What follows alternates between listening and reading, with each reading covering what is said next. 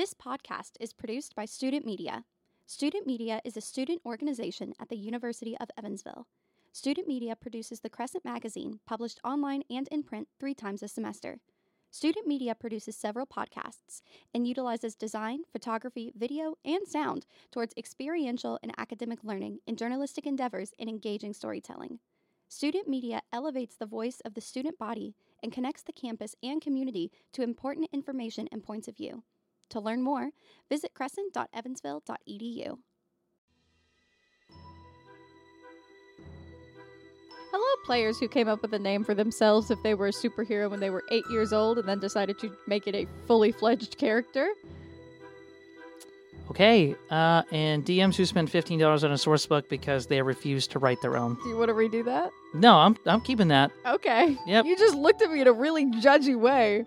That was intentional. Welcome back to Table Talk. I'm Maddie. And I'm Robert. Welcome to Season 2, our first official episode in Season 2, because we had our little Session 0 catch-up. We're so off track already. Can you tell? Yeah. Can you tell? So anyways, today we're going to be talking about Capes and Crooks. It's basically, the campaign setting is like cyberpunk superheroes, so it is like 2099. If anybody has played Cyberpunk 2099 or read any of the source material, I didn't know it was 2099, like in our world. Yeah, it's 2099. Huh. Yeah. Okay. Like it's set very far-ish. Well, I guess not super far-ish in the future, but far enough that like technology has developed and you can have heroes that have Iron Man-like suits because that shit's not happening in 2023 or 2024 or 5 or 6 or 7, right? So we got to hit the fucking fast-forward button. But the idea for the campaign kind of just stemmed from a deep love of superheroes and comics in general. And I think, I don't know, after I had done World Serpentson and tied that up, trying to figure out what my next campaign was going to be, I wanted it to be a little less fantasy heavy. I mean, World Serpentson was kind of all over the place, which you all should go back and listen to the previous episodes about World Serpentson, and you'll very quickly understand just how chaotic the setting was because there was never a constant setting. It was like we would have 3 sessions in one setting and then another 3 in a different one. But fantasy is not my number one go-to, like in terms of places that and things that you can play.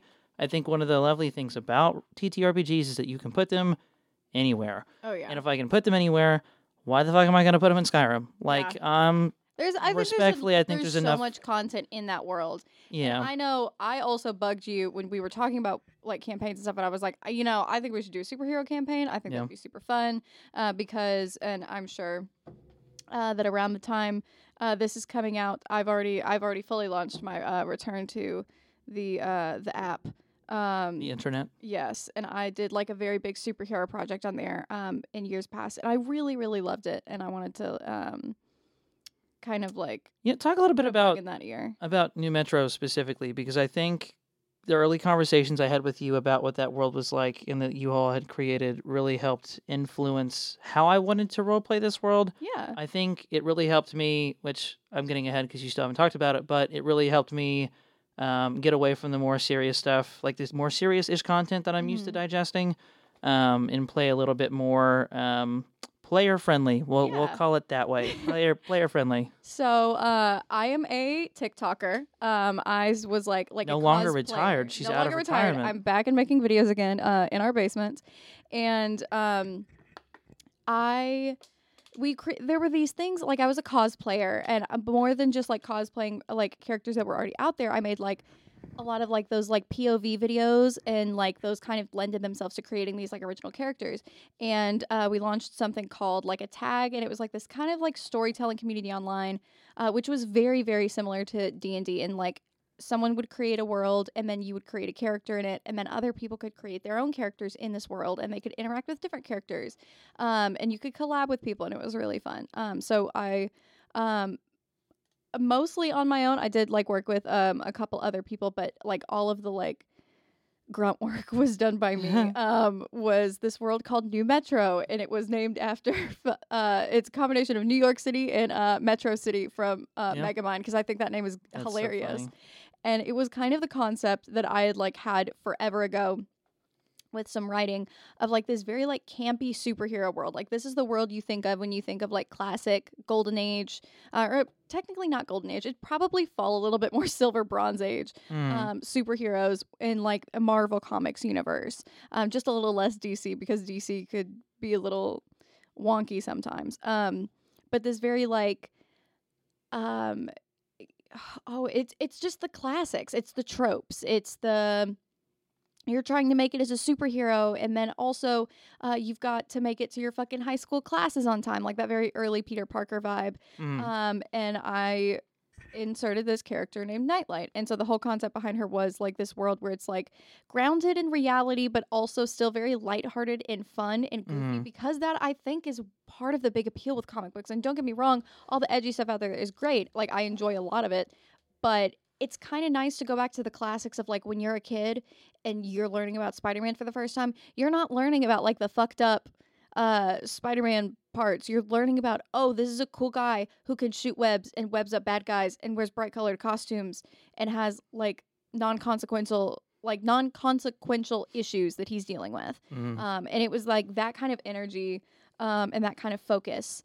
And just like this really, and it was a really interactive world, and it was so cool collaborating with all these people and creating like a fully fleshed out world where like superheroes were a part of it and were like kind of like local celebrities, like a little bit more than local, but like, yeah, you know, you sometimes run into fucking Captain America when you're going to the bodega to get yourself like your fucking sandwich in the morning. And yeah, you're going to stop and take a picture with him because it's fucking Captain America, but like, what does a world look like a modern world with our modern views that's still fun and has superheroes in it? Right, and isn't like mega depressing like DC or kind of overly sky's the limit like Marvel can be sometimes. Yeah. Like, I don't know how many of our listeners, and I guess we can call them watchers now too, are familiar with Marvel and DC and how different they are in style, but like Marvel in particular in recent-ish years, like it's like a term called power scaling. Like the power scaling of the universe has just gotten insane, and the consistency and the continuity is it's very difficult to follow because there's so many different writers and different artists and different storylines. I mean, that's kind of how comics have always been, but jumping into comics, I think now is harder than it ever has been before because just there's such a wealth of content. Oh, it's so many people write the characters differently, and the stories are really crazy. But like, for reference, talking about Spider-Man, one of more like the most iconic, in my opinion, the most iconic villain for him being Venom. The current Venom run in Marvel, Venom and Eddie Brock have just become a god, like on celestial status. Like that is, it's gotten insane. Like the power scaling is just fucking nuts. And it used to be like, this is a world of superheroes, like, and I've like, I love my comic history and everything, and like in the original like Golden Age and everything, it for the most part was grounded in like Earth and grounded in reality. Like you had characters like Superman or like all these characters from outer space. You say grounded in Earth and immediately go to the number one alien. Let me explain myself a little bit all more. Of comics. Let me explain this my little. The comics aren't taking place in space. That's like literally what I'm saying when I say grounded in Earth is like now there's entire runs of comics that are just like they literally planets. take place in other planets and other spaces. Versus Invincible's a very good example of that. A large part of their comic run takes place in on different planets. And even if you're looking at like the fucking multiverse shit is also just multiverse absurd. Shit is crazy. Like all of that, like the power scale and like that kind of puts it on par of like you're going from comics used to be about a fucking like a borough in New York in a city block or a city like oh my God. Well, it's like the whole thing. Why would anybody want to commit a crime in New York City? Yeah. In Marvel Comics. Like that's crazy. That's crazy. You're literally asking to be arrested or sent to another dimension or to have your memory wiped or getting beat the shit out of. Like there's no reason why anybody would commit a single crime. I wouldn't fucking litter in New York City if I lived in Marvel Comics. I wouldn't do it. I'll say my favorite are all of the fucking like TikToks and memes I've seen about like people when I found an apartment in Gotham City for $200 a month, and then it's just the audio is it's just like Joker making threats with the Riddler saying he poisoned the fucking water supply. Like it's all the same going shit. Off. It's fucking insane. And then to shift to DC, they've gotten darker and darker as time has gone on because that's their biggest selling point right now. Is like comics is that Marvel is, more so with the movies and less so with the comics. Marvel in general is a lot less willing to cross certain lines that DC will. For the sake of telling a darker story or a grittier story. Marvel, you can always expect a random ass pull of a crazy powerful character that was introduced two fucking panels ago, saves the day. It's all great. Doctor Strange snaps his fingers. Wanda does whatever the fuck she wants to do, and then everything goes back to normal. But like in DC Comics, there's oftentimes a stronger air of like lasting consequences, and like people can do fucked up things, and people are allowed to die, except for Batman or Superman or Wonder Woman or the Flash or anybody in the fucking Justice League. Like there's still like DC has their golden boys and girls, but the general thought is that they are able to be darker than Marvel is. And I think an approach that I took with this particular campaign is trying to find a healthy balance between the two. Yeah. Something that this is on the difference between like DC and Marvel comics. I took a class in high school called History of Science Fiction and Fantasy Literature, and we did an entire unit on comic books. Like that was a big chunk of it. It's pretty cool. It was fucking phenomenal.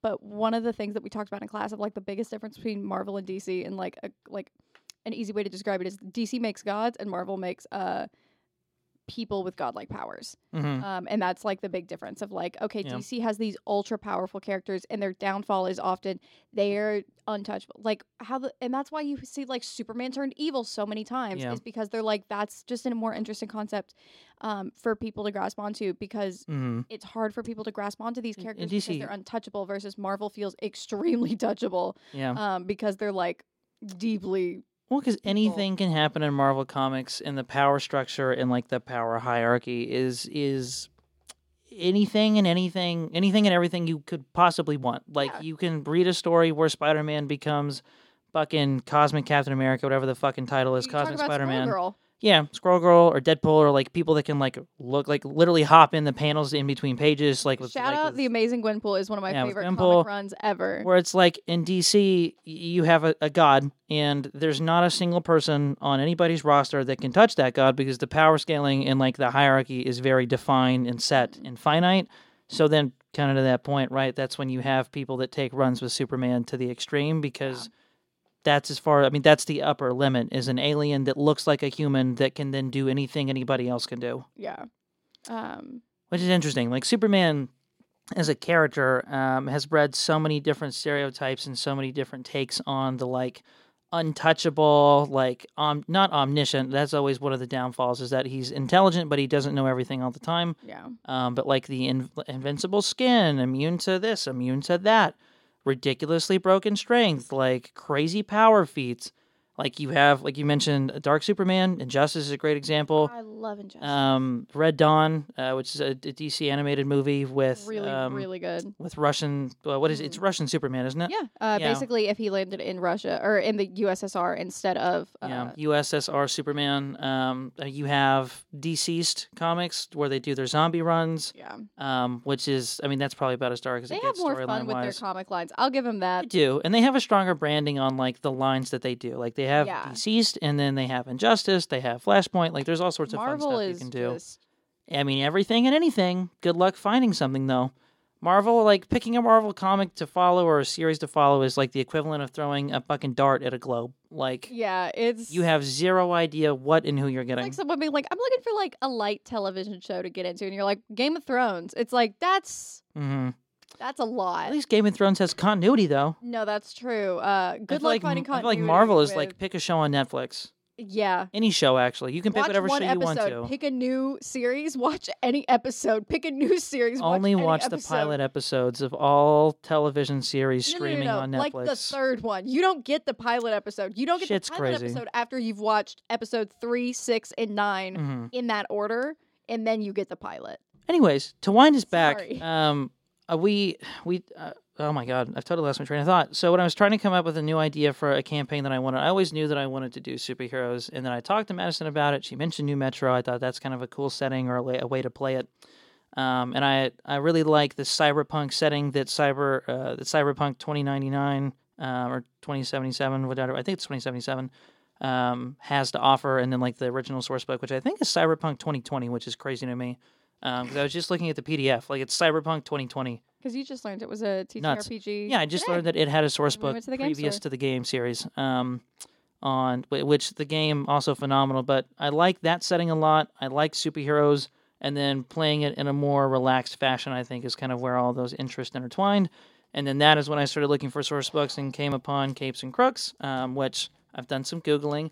I have no idea who it's by. Wait, I have credits. There's credits right on the inside. I'm just going to say who the lead designer is just because that's going to be easiest. Lead designer is Justin Hanlon. Writers, also Justin Hanlon, Richard Handren, and Alina. I'm not going to try and pronounce that last name. Let me see it. It's Alina Itanar. I can't read. Never mind. Anyways. I can't even see the text. If there's a team name for them, they did fantastic. But when I was looking up TTRPGs, specifically in 5th edition for superheroes, Capes and Crooks was the most consistent among any of them. You can buy the source book on Crit Academy. You can also buy it on... What was the other thing I was just looking at? It's like drivethroughrpg.com. You literally just look it up. You'll find it. It's only $15. I did pay for this one because I don't believe in pirating most of the time. But it's got a wholly new system.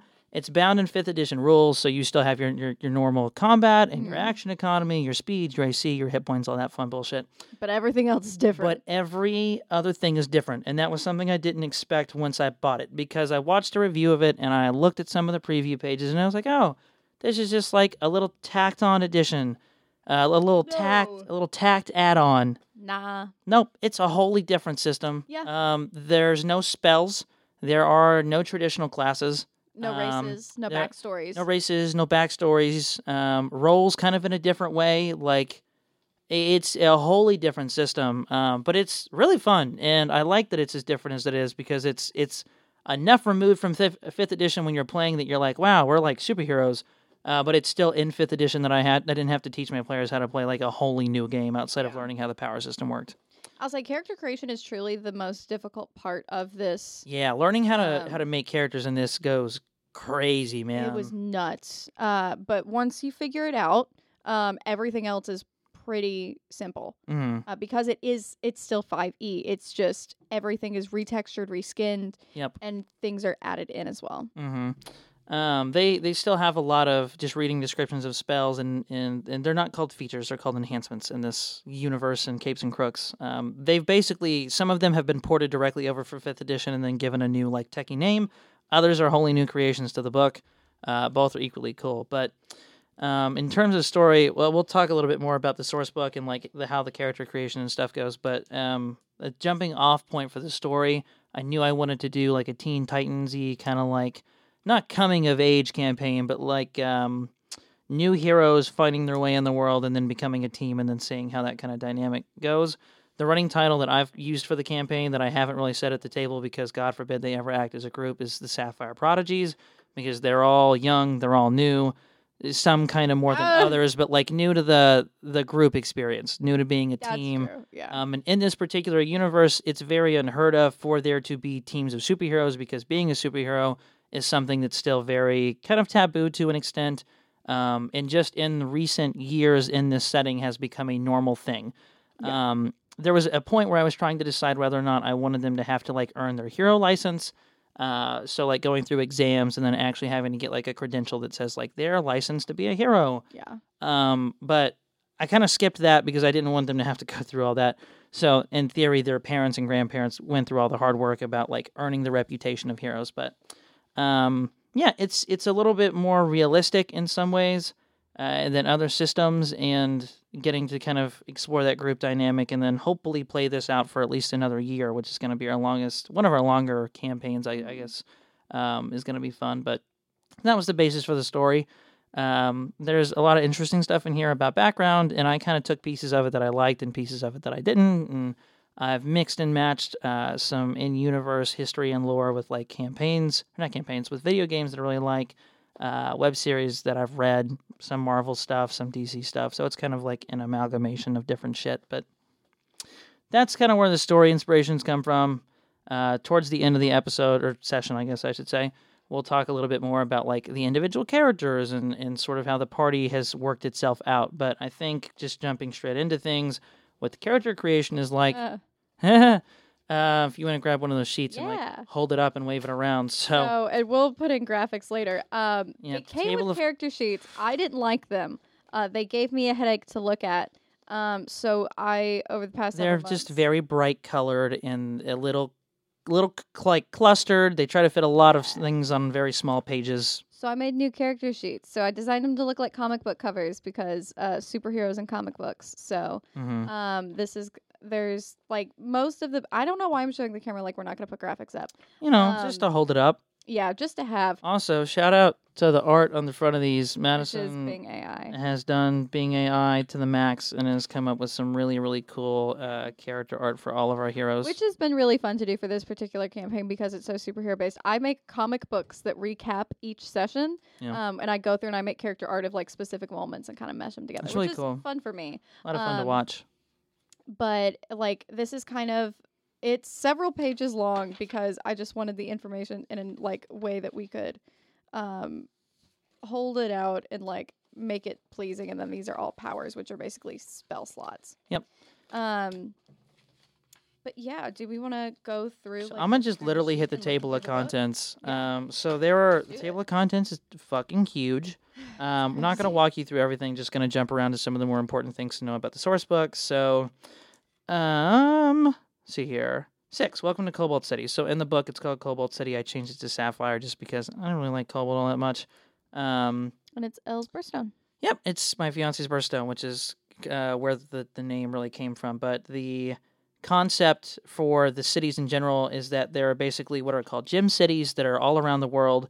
The rise of superheroes, or I guess superpowered beings, kind of came at a significant cost. So right around the turn of the 21st, 22nd century, things started getting kind of crazy. Basically, people started manifesting what are called deviations in universe. And some are positive, some are negative, some are incredibly destructive, others are very helpful or minimalistic. But it didn't just happen to people. These deviations also began to manifest in the wildlife and the sort of the flora and the fauna, which basically very quickly turned the normal human thriving environment into a very hostile planet very quickly. And there are some deviations that manifested in people that went like cataclysmic, and we see like the wiping of countries basically off the face of the planet. Just things go to anarchy very quickly. It's like Mad Max outside of the city. Yeah, Mad Max outside of the city. At some point, I'm sure we'll do a one-shot at seeing and exploring what's out there. But out of that comes the gem cities, which are basically golden cities or golden worlds kind of around the globe that are managed by like what is left of the world government and then policed by DRT, which is Deviant Response Team. And the idea behind the gem cities is that they're supposed to be as close to a utopia as you can get for having deviants and non-deviants living in the same place. So if you're a deviant, you can live in a gem city. If you're a non-deviant, you can. Like food, water, rent, all of that stuff is mostly paid for. Like there's always going to be an option. You don't really have to struggle to survive. So it is, but it isn't. And the take that I wanted to put on it was that there's the idea that we could get there, but it's not going to be executed that way because nothing is ever really that good. And it's the same concept with cyberpunk, right? Like we imagine ourselves in 2077 and 2099 having technology that, I mean, even today, there's enough wealth circulating in the global economy that if we wanted to end world hunger, we could. It would take like a handful of the few billionaires that live in the United States to fix that problem.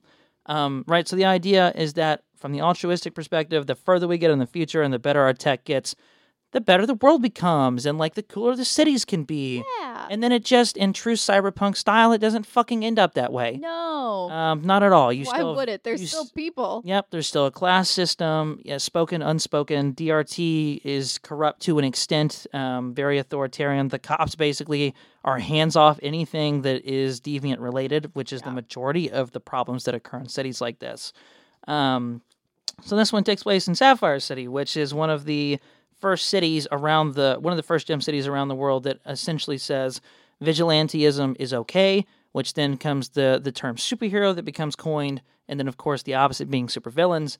And so then you have this kind of like human artificially created system where you now have superheroes and supervillains, which are essentially deviants that fall on either side of sort of the moral line.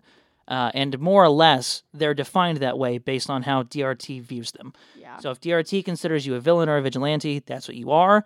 If they consider you a villain, that's also like a hero. That's also what you are. And the reason why the team thing in this universe is so different is that teams, because being a superhero is very recent and just new to the game, being legal, there aren't that many teams to speak of because you're not going to like put yourself and 6 other people on live television, if it's illegal, it's going to be a lot easier to survive as individuals. And so we have one major group in the city before that called the Millennial Group.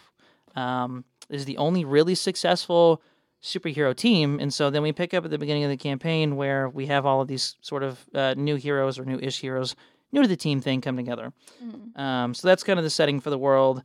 On the opposite end of like biological deviations, there are also magical deviations, people unlocking like ancient magics that have existed in the world.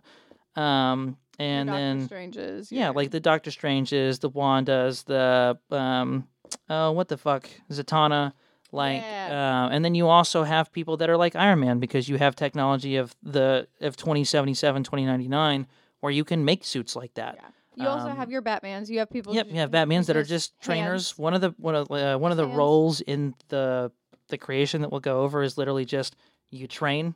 Yeah. You're a guy or a girl that trains. You're a thing, and you trained. Yeah. And you trained really well, and you focus on martial arts, and you're competing with superpowered beings. It is just as ridiculous in concept as it is Batman competing with anybody. There's also aliens in this that we've not. Yeah, that I won't touch. I'm leaving that. There's also canonically aliens that come down during this. Which is crazy to me. So it's called like the Rise. So during the Rise, which is when deviations start popping up in the source book, it says that aliens begin to visit, some more altruistic than others, basically acknowledging that the people of Earth have gotten to a point where they can be acknowledged in like a galactic, stage. I haven't touched that. I don't plan on touching that for like a hot minute because it's enough managing people-to-people relations and androids and people with deviations and like animals that have become people. Why would I throw aliens into the mix too? Like I'm not really there yet. Public opinion is also huge in this. It's not a system that I've worked out finitely yet because they don't fucking have one. I'm going to talk about some of that when we start talking about the campaign. Not the source book. Us as a party. Them as a party. They don't really have public opinion yet. But some of us have more strong. Everyone has an individual one, but as a group, you all don't really have one because you're not established. But the individual public opinions are very strong. Very strong. And basically what that looks like is from a roleplay perspective, some people are going to be more or less willing to work with you based on what your public opinion is in the world. Yeah. And the same thing I think happens in any other fantasy-based campaign too. This just puts a more formal system to it. Yeah, because it's a world where social media does exist. Yeah, social media is still a very big thing. That's the majority of how superheroes and even supervillains promote themselves to the public is through social media. Because like in true regular fashion, news networks very quickly fall out in the future and it all becomes social media based and social media driven. So that's how people promote themselves. Yeah. 100%. That's one of my favorite aspects of this world. I just have to kind of shout that out. I think it's such a cool way of like making it feel real of like during your downtime, you're like, cool, I'm going to check what my Instagram followers are up to or like what people maybe somebody saw me actually break into that building and break that guy's leg. I'm gonna see if that has affected my like general public status and like if I'm a criminal or not. Yep. And then also to have like and we've started to kind of like roll that in our last session of like being like, hey, what's the perspective? Why are you associating yourself with the people that you are associating yourself with? And then other people in that world asking those questions like why are you associated on in any form or fashion with a person that like the general public considers to be more or less a villain. Yeah. An anti-hero to an extent, but like the level of harm that they bring and the lack of cooperation with like the general police and public makes them labeled a villain. Which I think is just really cool from a like role play standpoint to ask yourself those questions in game because it was something where I didn't even think about I didn't think about why my character was associating with certain different characters because, there are other, like, people at the table. That's why she's associating with them. It's the whole reason to have a character in this world be like, hey, this person fundamentally goes against your morals. Yeah, why are you working with them? Why are you hanging out with them? What's up, man? Why are you putting your name on that? That's not good for you. And then being like, oh, I should probably talk to that person and get them to stop breaking people's legs unprompted. Even just having conversations as players and as characters becomes really fun too, because then it's not just, oh, we're all working together because it's fun to be superheroes. You know, it's like, I'm working with you because I want to mentor you. I'm working with you because we ended up on the same case by coincidence, and now I feel like maybe this is an opportunity to collaborate or to become a team. like it starts to become your party being a party starts to very quickly become grounded in like real legitimate reasons instead of just like we showed up at the same time at the same place. Yeah. Which is in fact how the party came together in the first session, was the right time and the right place. Yeah. But they still have not managed to really be a party. It's just a fun challenge when you have so many different people and so many different heroes that are all very dynamic. Yeah. But dynamic to such an extent that none of them really have solid reasons to want to hang out with each other. Yeah. Which, I mean, I think that's going to create some really interesting dynamic with that public opinion thing, because some characters care more about public opinion than others. My character personally cares a lot about public opinion. And last session had a character with a really great public opinion be like, hey, what are you doing, man? Like, yeah, no, 100%. You could be doing a lot better, and you're choosing to do this? Mm-hmm. That's a choice. So going ahead and going through character creation before we start talking about like the campaign itself. Yes. So I'm just literally going to go down the line, and then Madison, if you just want to talk about what the process was. Yeah, if you just want to pull up yours, and we can sort of walk through yours. Printed, but that's my girl that I play. So the first step out of 9 is choosing an alter ego. So those are backgrounds in traditional 5th edition. In D&D, I think even in Pathfinder 2, they have a similar system with backgrounds, where it gives you small bonuses, and like it's more for a role play thing. Like the urchin background in 5th edition gives you something like advantage on checks with like merchants, or allows you to be thrifty in certain scenarios. If you pick soldier, it basically means that you have like repertoire with whatever the standing military and the area that you're in is. You can always find like a base to stay at or an armory to have access to, that kind of stuff. Like your background an entertainer, you can always like find a spot to play in it. Yeah, like a tavern to play. Yeah, so backgrounds are more for flavor than anything. But in this, they're also kind of for flavor. They're just they're a lot fewer. Yeah, I've got benefits from it. And they do come with benefits 100%. So I'm just gonna speed run some of the ones in here really quick. So there's Average Joe, where basically you're just a fucking guy. You're a dude. You're a man. You're a dude. You work a 9 to 5 at a 7-Eleven. Like you're doing what you can. And then your proficiencies and your skills are based around basically being able to blend in with the everyman. With anybody. Whoever, however, normal people will like shelter you as long as it doesn't put them in danger, because like you're just a guy, like you're one of the people. You're just a little dude. It's definitely the most boring out of all the ones on here, but to each their own. The next one is businessman, which is exactly what it sounds like. You are a businessman. You got to read some of the bonuses for these because they're goofy. Oh yeah, the bonus for Average Joe is what are called features. Common citizen. You just have one of those faces. Since you're average and fit in perfectly with every other non-gifted person, you're easily trusted. You can easily find a place to rest and recuperate among citizens unless you've shown yourself to be a threat. Yada, yada, yada, yada. So for a businessman, their feature is let's make a deal. One of the largest benefits of being a businessman is understanding the process of businesses and how to work it in a subtle way to get what you need. Wherever you're in a place of business, such as a store, manufacturing plant, office, or similar, you can easily convince any lower-level worker to allow you to set up a meeting with someone in charge of running the business. The other ones include criminal, doctor, doomsday prepper. Doomsday prepper's crazy. Yeah. I just got to put that out there. It's a curveball. Crazy. It's a curveball. Lawyer, reporter, which is Daisy, she'll talk about in a minute, mechanic, and I think that might be the last one, and scientist. Oh, and spy. It's just kind of, they're very general, so it's basically just picking what your day-to-day profession is outside of being a hero. We have a scientist in our party, we have a doctor, we have an android who doesn't really have a background, but whose background is based in his origin. We have a reporter. Well, a reporter. I'll talk about. We have a DoorDasher. So I came into this with the concept of basically what is a world of which like a college student wants to be a superhero, but like being a superhero is expensive. You've got to be able to get gear and all these things. Incredibly so. And you're also trying to balance college classes on top of that. So like you start doing like fucking DoorDash in your superhero costume because you can get through the city faster. Yep. Or you can I just wanted to play a college kid, and that was her alter ego. Just a college student. So we ended up landing on reporter as that and just kind of reskinning it. So it's kind of a custom one, but we keep most of the features the same. If you want to go ahead and read the features out and all of the bonuses that come with it as an example for the listeners. Yep. So for Reporter, your feature is Notable Contact, which you still have not really used. You have a short list of reliable and trustworthy contacts who act as your network liaisons. You know how to get messages to and from your contacts, and for a fee, you can find out a piece of information or where somebody's To be fair, staying. I know the most NPCs, so... You do know the most NPCs, for sure. And you also have the most, like, world knowledge when it comes to, like, people and all that fun stuff. You just haven't had to use it. Yeah. So some of them are more useful than others. Like, the Notable Contact thing is nice, but the other one is, like, Nearby Garage for Mechanic, which is you can find a garage wherever you are. You can disassemble any equipment you find and then put it back together.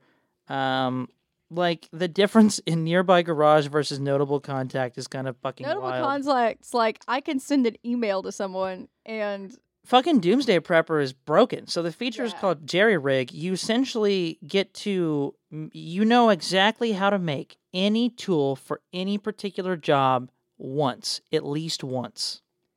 Yeah. So if you're like, I gotta kill Superman, you can figure out how to make that kryptonite bullet. How to at least make the gun that'll fire the bullet, and maybe even how to make the bullet casing itself. It doesn't necessarily mean you're gonna know where to get fucking kryptonite. Yeah. That's something a scientist can figure out because they're like research and knowledge based. But like, the difference between fucking being able to make any gadget for any occasion and then being able to send an email to somebody is very different. Yeah. Well, aren't there other things like you get a bonus to... Yeah, you also have bonuses to other things like skill proficiencies, languages, equipment. Oh, that's boring. Yeah, like it's not...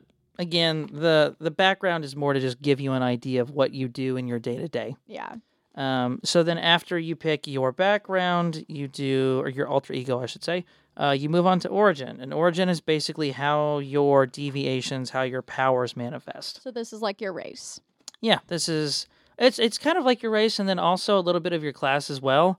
Yeah. Class, so the way that they've done it in here, after Origin, you pick Role. And Role in Origin is basically a mix of race and class. Yeah. And they kind of cross over in different ways.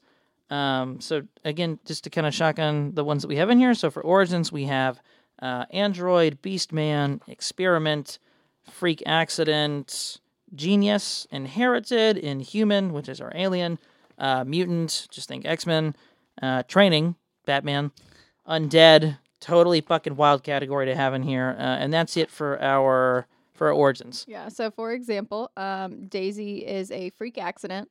The specific freak accident is basically like you were a normal person and something happened to you, and now you're not normal, and this can manifest a lot of the time in like fucked up Think like Flash in the lab when the lightning hits and all the chemicals go boom and now he's got super speed. Or Jamie Foxx falling into a pit of electric eels.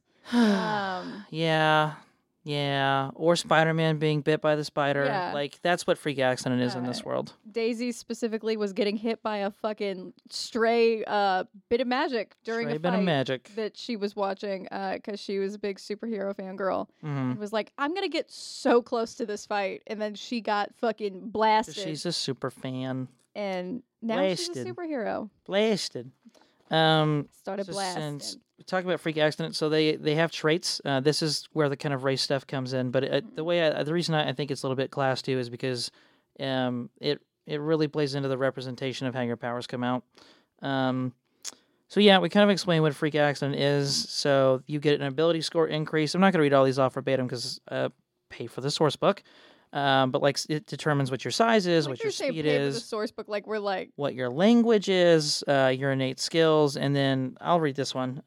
Everyone has like a unique feature. So for Freak Accident, it's innate power. You get to choose a first level superpower. You can activate it whenever you want to, and it doesn't cost a slot. So that's similar to like a lot of the wizards and magic casting classes where you get free stuff. It's similar to like warlock, or not warlock, Jesus Christ, tiefling, like bloodline of whatever. It's like you get certain free spells a day. Yep, and then just to talk about kind of how different they can be. So then you have Android, where the concept is basically in a cyberpunk world, we definitely have some sort of robot, some things, whether they're like in-home service bots or like trash bots or murder bots, battle bots, like there are robots in some way, shape, and form, and so a player can choose to play as one of those bots. We have one of those in our party. I knew we would end up with one. They're Warforged. We're playing on a table full of men. Anybody that's familiar with 5th edition Someone's and how gonna pick the broken the robot. races are, go back and listen to our race episode. We've had a robot at every table that we've had. Yep. Warforged are the, in my opinion, single most broken race in all of 5th edition. Prove me wrong. You fucking can't. They don't need to eat, breathe, sleep. They don't have to really long rest ever unless you just want to get your spell slots back. They don't incur points of exhaustion. They can't be poisoned. They can't be affected by most status effects. They're immune to a laundry list of things. And they're just as broken in this setting, come to find out. Yeah, it's crazy. I would love to play like a Warforged spellcaster. You get to pick, so one of their unique things is that you have technological integration, which basically gives you proficiency in a new check that is a new ability score, not a new ability score, Jesus Christ, a new skill that they put in here in lieu of a religion check, which is technology. And technology checks are fucking rampant at the table because when you're playing in a city full of incredibly advanced technology and you're interacting with social media, tech is a very big focus. There's not a single person at my table in this party that is not at least a little proficient in some way with technology, with the exception of, I think, one person who's an old man. So, and he's not even that old. He's just older than everybody else in the party. He's a little old. Yeah. Yeah. Just going to read some of the things here. You have advantage on saving throws against being poisoned and immune to disease. Don't need to eat, drink, or breathe. You don't need to sleep. You can do 6 hours, and that's it. You have integrated armor, which gives you a +1 bonus to your armor class off rip. And your technology checks, any proficiency you have is doubled. Because you're a robot. You know? You're just walking tech. Beastman, yeah, they're what I've called them anti-powered or anti-deviants, which is basically just slang for animal-powered. The way that I interpret the lore in the source book is that animals can become more human, and then that can be a player or an NPC, or people and the humans themselves, their deviation can manifest in the form of animal-like traits. So it can go either way. And it's kind of hard determining which one it is. Batman. Correct. Kind of shit there. But they're fully intelligent either way. Yeah. And so that's it. You basically, for this one, you get to pick like natural armor. You pick your bestial origin. So there are 3 options on here: natural armor, feline agility, keen senses. I'm not going to read the description verbatim. You can kind of parse out what those are supposed to be. You get like additional critical attack dice with melee attacks. It's fun. You get to play like an animal creature. Is there any other one that I want to highlight before I move on to the next one? Genius. I'm not going to tell you what that does. You're a genius. Critical thinking skills here. It's exactly what you think it is. Your intelligence is buffed by a fucking lot. You're incredibly smart. Inherited is one of the more magical origins on here, which is Thor. The image that they included is basically Diet Thor. The beef I have with Inherited. Two people at our table have Inherited. I know. I'm aware. So Inherited has one of the most broken features of any origin on here. Halfling shit. So whenever you roll a 1 on a d20 for an attack roll, ability check, or saving throw, you can re-roll that die and use the new roll. You want to know what's funny? There is nothing in the description on here that says that you can only use it up to a certain amount of times per day. So this isn't like a lucky point. This isn't forcing somebody to re-roll, right? This isn't like none of that. This just means that you physically cannot roll natural ones unless you roll another natural one on your second roll, because you do have to keep the second roll. Yeah. Fucking insane. Absolutely bonkers. I will say one of the people who took that, he took it simply because he knows that he has the worst rolls out of anyone at our table and rolls so many nat ones that he was like, I'm going to get ahead of the curve here. We have 3 people at our table that... No, we have 2. No, just 2. I was thinking of the wrong person. We have 2 people that inherited, but it's basically Thor, so your powers are bestowed to you by a deity or a force of nature, or whatever the fuck. That's your power. So that's kind of where it deviates a little bit, instead of just being purely technology-based or purely animal-based. It's also like a little bit of magic. Inhuman, you're an alien. I'm not going to explain that. Mutant, X-Men, you're basically one of the prettier deviants. Your powers manifest in a very like traditionalist way. You get to choose an at-will power, which are basically cantrips. Yeah. Not going to read it. Training, you're Batman or Iron Fist. Take your pick. Undead. I still don't understand why this is a fucking origin, but it is. Basically, you died and came back to life. Jason Todd. Yep, died and came back to life. Lazarus Pit. You have dark vision. You can also take yourself to 1 hit point from the very beginning of the game instead of going to 0. You have advantage on all death saving throws, poison, disease. Don't need to eat, drink, or breathe. So Reborn. Yes, Reborn. Don't need to sleep. All that Fuck fun with bullshit. Reborns.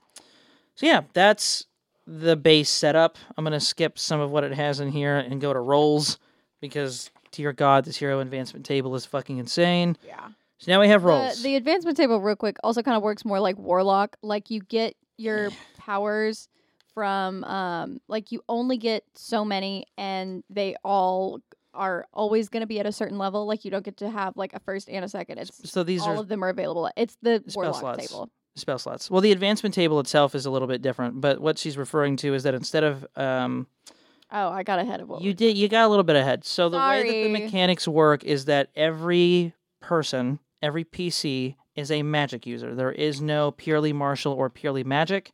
Everybody has access to all spells all of the time, which makes it kind of more fun, in my opinion, from a roleplay standpoint, because it means whatever power you take, there's a little bit more liberty in getting to like rebrand it and make it yours. It's the same the other way around. If you're like a fucking Doctor Strange, you can also throw fucking hands. Yeah, you can pick like an ability to pick up a fucking heavy object in your environment and then get like proficiency with it and deal double damage. Like you can fully customize your character to whatever extent you want to. But because of that, it works more like Warlock, which is what Madison was getting at. You only know a certain amount of powers. Those power slots, so the spell slot levels up with you as you move. And then you have your at-will powers, which are basically cantrips to balance out the fact that you have fuck all power slots. For reference, anybody that's familiar with the system, at the 10th level, you only have 3 power slots. Yeah. A whopping 3. Unless you take a class or a role or a feature that allows you to have 76, which is what Madison did. Yeah. But that's kind of how the power system works. We'll talk a little bit more once we get to the part where it tells you to pick powers, but it's a different system. Roles. This is your class, and it's class in a very loose way. So the way that they explain it in the source book, which I really appreciate, is that roles are very flexible. So you can have a telepath-based or a telekinetic-based brute, or you can have a martial-based element controller. It's very open. They're not quite as shoehorned. It's basically what role are you going to take in combat. So it's giving you like a more tropey, kind of like Kids on Bikes kind of deal where like what is going to be your position when you are fighting as a team or in the world that you're doing. Yeah. So there's Brute, which is basically just all of their benefits. You get higher constitution, you get better health, your power ability modifiers are con or wisdom, your proficiencies are basically fucking everything, your saving throws are kick-ass, and then you get a bunch of fun bonuses to strength and doing unarmed strikes. Another mechanic that's introduced in this is called stamina dice. It's kind of like hit dice. It's kind of like hit dice, but they're more widely used. You can use them to basically do anything. You can spend, and I came up with a couple of new ones to add. You can spend half of them to bring yourself to 1 hit point instead of 0, and until you can't half it anymore. Yeah. You can also spend them to regain power slots, which that's the one that I'm pretty sure I came up with because, it's a little fucking silly that you only have 3 at level 10. And I mean, the at-wills are insane. Some of the at-wills are fucking nuts, though. But with that being said, the way that I like to use stamina dice in that sense is that essentially you can force yourself to go beyond in a very intense moment as like a bonus action and roll so many stamina dice and then get X amount of power slots back. The more times you roll to do that, the more consequential it is because the idea is that you're pushing your body harder and harder to regain those power slots. So the more times you do it in a given day, the higher chance you have of gaining points of exhaustion. So if you're on like your 3rd time going beyond, you have a significantly higher chance of incurring 3 points of exhaustion as opposed to doing it the first time where the check is like 5 or 6. Yeah. Anyways, that's stamina dice. So rolls also determine how big your dice are. So for Brute, they get a D12. So if you're rolling, like if you have, you bring yourself back to life from 0 to 1, and you take half of like 60, 12, that's going to be significantly higher than somebody whose stamina dice is like a D6. 6. A 6. Right, because you add that much health equal to the amount of dice that you rolled. So anyways, that's kind of fun. There's a very long list. I'm just going to kind of hold it up and hopefully be able to plug it. I don't want to like straight up show you the PDF because, again, you do have to pay for it, but you get class features basically. So Deadly Debris, 3rd level, you can pick up any nearby debris and use it as a ranged weapon and do a shit ton of damage. Fucking crazy to me. Indomitable, level 10, you can reroll any saving throw that you fail. You can use that more and more as you level up. Yep. It's basically Indomitable Will. Ultimate Defense, you have resistance to all damage except psychic damage, which is fucking bonkers at level. Crazy. That's a third level. A third level thing. Third level. That's not even like while raging. That's just always? I think it's something you might have to activate. I haven't read all of this super all the way through because nobody chose Brute. But anyways, that's an example. So our other ones are Crime Fighter, where it's very... Sorry, I was playing with a bracelet. Like, what the fuck was that? Sorry. I was boozled. It's almost 2 a.m. Yeah. It's a Crime Fighter. I'm sleepy. Yeah, it's anybody that just kind of fights with traditional techie weapons, like think Nightwing, Batman, Robin, those kind of fuckers. Mm-hmm. But again, you could be totally telekinetic and also be Crime Fighter, which is cool. Some of their role features are basically being proficient with a lot of different kinds of weapons. Their stamina dice are D10s instead. They start off with more weapons in their equipment, and then you basically choose like a martial fighting style, which is very much based on Fighter from 5th edition. I'm not going to read the rest of them. You also get, one of the fucking features is wild, by the way. At 10th level, you get a feature called Psychological Warfare, where basically you can force somebody... It's nutty. Yeah, you choose somebody in your vicinity that you can see, and then fuck them mentally with your words. If they fail... they're frightened of you, and you can just keep doing this. It's just a feature. I mean, once they roll out of it, it works like regular fear, where they can't be feared by you again, but fucking nuts. I love it's just, the idea in my head of the way that works is just Batman, where is she, over and over. Yep. Element controller, think Avatar The Last Airbender. Yeah. All of their things revolve around picking an element to focus on. Storm. It's very similar to Storm. Well, you can be Storm. You can also be fucking Iroh from Avatar. You could be Aang. Yeah. Any of your traditional element control-y things. You can do lightning, all that fun shit. You get control points, so you can spend those to basically do different things. There's sorcery points. You can use them to do different things with your powers, like extend the reach, or only choose one creature in a room instead of 10 to hit. That kind of deal. Yep. And then we have Exosuit, Iron Man. We also had a robot take Exosuit, so that was fun to try and figure out how that was going to happen. Basically, whenever you have your suit on, you get a shit ton of bonuses. Enhanced strength by nature. You also get like built-in med shots, all sorts of fun bullshit. At the 20th level, you basically go berserk and become damn near unkillable and get a whole extra action for, I think, a full minute. Oh, and any time you roll an attack, you roll an additional d6 on everything. It's nuts. Gadgeteer, think Artificer. I'm not going to read the rest of it. It's exactly what it is. Just a hard cut to next. Jumper, which we have a jumper, which is really cool. It's all about teleporting. This is one of the more unique roles that they have in here / classes. It's basically anytime one of their features is Nightcrawler. Yeah, like Nightcrawler. Think exactly Nightcrawler. So one of their features is that a huge crush on Nightcrawler. That's just a lot a of people side did. Note. A lot of people did. It was from the Superhero Squad fighting video game and series, which was a children's What a cartoon. fucking deep cut, man. Holy shit. That theme song went so fucking hard. So one of the really cool features of Jumper is Surprise Teleport, which is basically if you teleport before you attack an enemy, you have advantage because they're surprised. Like a rogue. Yeah, like a rogue. It's very like bits and pieces from different... It is. They combine a lot of different things. 14th level, you get Mass Teleportation. It's the exact same thing in 5th edition. Mass teleportation. It's Mass Teleportation. Bad things can happen. And then Void Slip, which is nuts. You basically get to do Mass Teleportation whenever you want to. Yeah. It's also at the 20th level, so, I mean, do whatever the fuck you want. Yeah. And then Madison's thing, which is Mystic. Yeah, so I took this, Magic. In the book, it's like Doctor Strange or like Wanda. It's like arcane arts. I took a very different direction, and I went, what if it's comic books instead. And Robert was like, Tell me more. okay, Explain. I'll bite. What do you mean? And so her individual thing, which is kind of like a reskinning of Fun Mystic. fact, it's not comic books, by the way. Yeah. There's an in-universe reason, and there's an actual basis for her powers. It's still magic, but it's not fucking comic books. I didn't let that happen.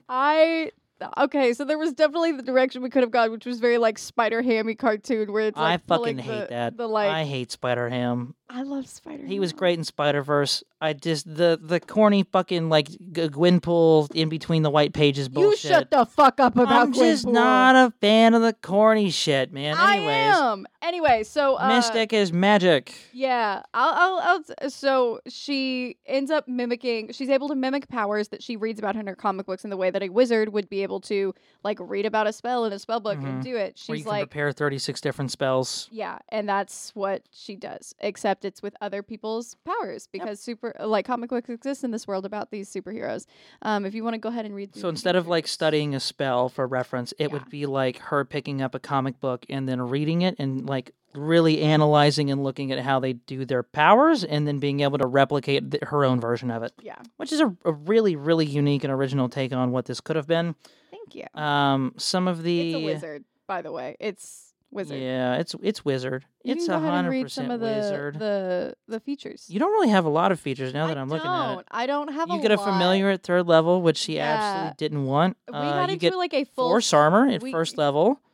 Your nice. at-will powers are significantly stronger at 6th level, which is I will say this about this class feature. It gives you force armor. You can which take is mage armor, or you can take fucking Cure powers wounds. from other people. Oh, yeah, that too. There's a whole bunch of shit that comes with this, man. But it also gives you cure wounds and then something else. Cure wounds and... For free. You get to use them Cure up wounds, to force your armor, shield proficiency powers. bonus amount of times a day. So it's really nice in that it gives you the things that you need to take to be a like decent fighter, so you can become the support for your party and then also choose whatever you want to do for fun, which is really nice about that class. You can be a wizard. Also, fun fact about the familiar, Robert and I got into a full scream fight over the familiar because I hate familiars. I don't see purpose. I also don't connect with animals in real life. Like, I don't get, like, don't get me wrong. I don't like, the purpose, I understand that people love animals. The purpose, objectively and mechanically, is that you, in theory, can get advantage on an infinitely higher number of rolls than anybody else in your party, because all you have to do,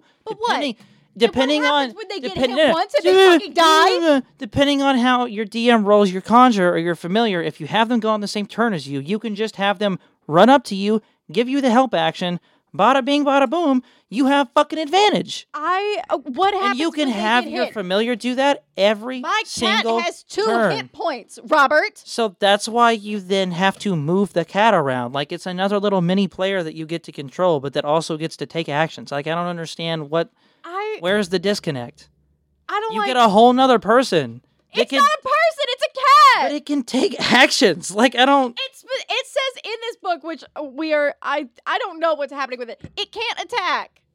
What do you mean it can't attack? It Yes, says it can. in the fucking book, it cannot attack. Bullshit. I promise you it You does. can, okay. Read it out loud. It acts independently of you, obeys your thing. In combat, it rolls its own initiative. It says it can't attack, but it can take that, which I think is dumb. I'm overruling that. It's my world. That's stupid. Anyways. We got it, like, I'm telling you, you can communicate with your familiar telepathically, which is dope. You can see through their eyes. As an action, you can dismiss them and then resummon them. All sorts of fun stuff. I told Robert if he gave me a familiar that its sole purpose would to be another target on the battlefield. Basically a meat shield. She wanted a meat shield. Yeah. Anyway, I do have a cat. I like my cat. She loves the cat, actually. I do love the cat. I just don't understand his mechanical bonus. I do understand that I like having a little guy. His mechanical bonus is advantage. I don't know how else to tell you that. Okay, scenario. You're fighting the big bad. It's like, if you hit this, it's a guaranteed win, or at least it's going to be significantly better for you and your party. You got your little familiar. He's been playing support, doing object interaction, whatever. In this moment, maybe we're going to sacrifice the cat. We're going to call it help action, where the cat's going to physically distract your villain in whatever way you see fit. That doesn't mean we're actually putting them in harm's way. You now have advantage on whatever it is you're going to do. I want you as to opposed to explain. rolling Cool. I get regularly. on one thing before my cat with an AC of 4 and 2 hit points. Well, gets let's kills. think about this. If you deal You are 40, the type of DM to kill a if you cat. deal 40 damage to the villain and the cat didn't even hurt them, who do you think the villain's going for? The cat. No. I know you. Try again. I feel like you're Try gonna go again. for the cat. Try again. Who's it going to hit? Try again. Cat. Wrong. Cat. Wrong. Cat. Wrong. No! You're wrong. You know that I love to play strategically in combat. I'm going after the person that's doing the most damage. I also think you'll go after what's going to do the most emotional damage. At the very end of the fucking fight, like, I'm going to leave them alive. If you can't tell, my players have a lot of paranoia about the way that I like to play combat, which is very ruthless because I think it's stupid for villains that have spent the whole goddamn campaign learning about their players to then fuck off and make dumb actions. I also recognize I have a lot of, like, trust issues? with you. Right. I've been better this campaign, though. You have. Significantly. Significantly. I let somebody live when they died 3 times in the span of 2 rounds. I know. Uh-huh. I'm happy. Uh-huh. Okay, it's been going good this campaign, but I still I'm getting over my trust issues. Anyways, with fucking him, and I have next. poisoned the rest of our Next. table and Psychic. encouraged. them You're a to be psychic. fucked You up can with read me. people's minds. You have telepathic push, mental barrier. You can understand people. Whatever. I don't care. Shapeshifter. You're a shapeshifter, dog. You shapeshift. You shapeshift. You get like it's druid. It's druid. I don't know what else to tell you. It's druid.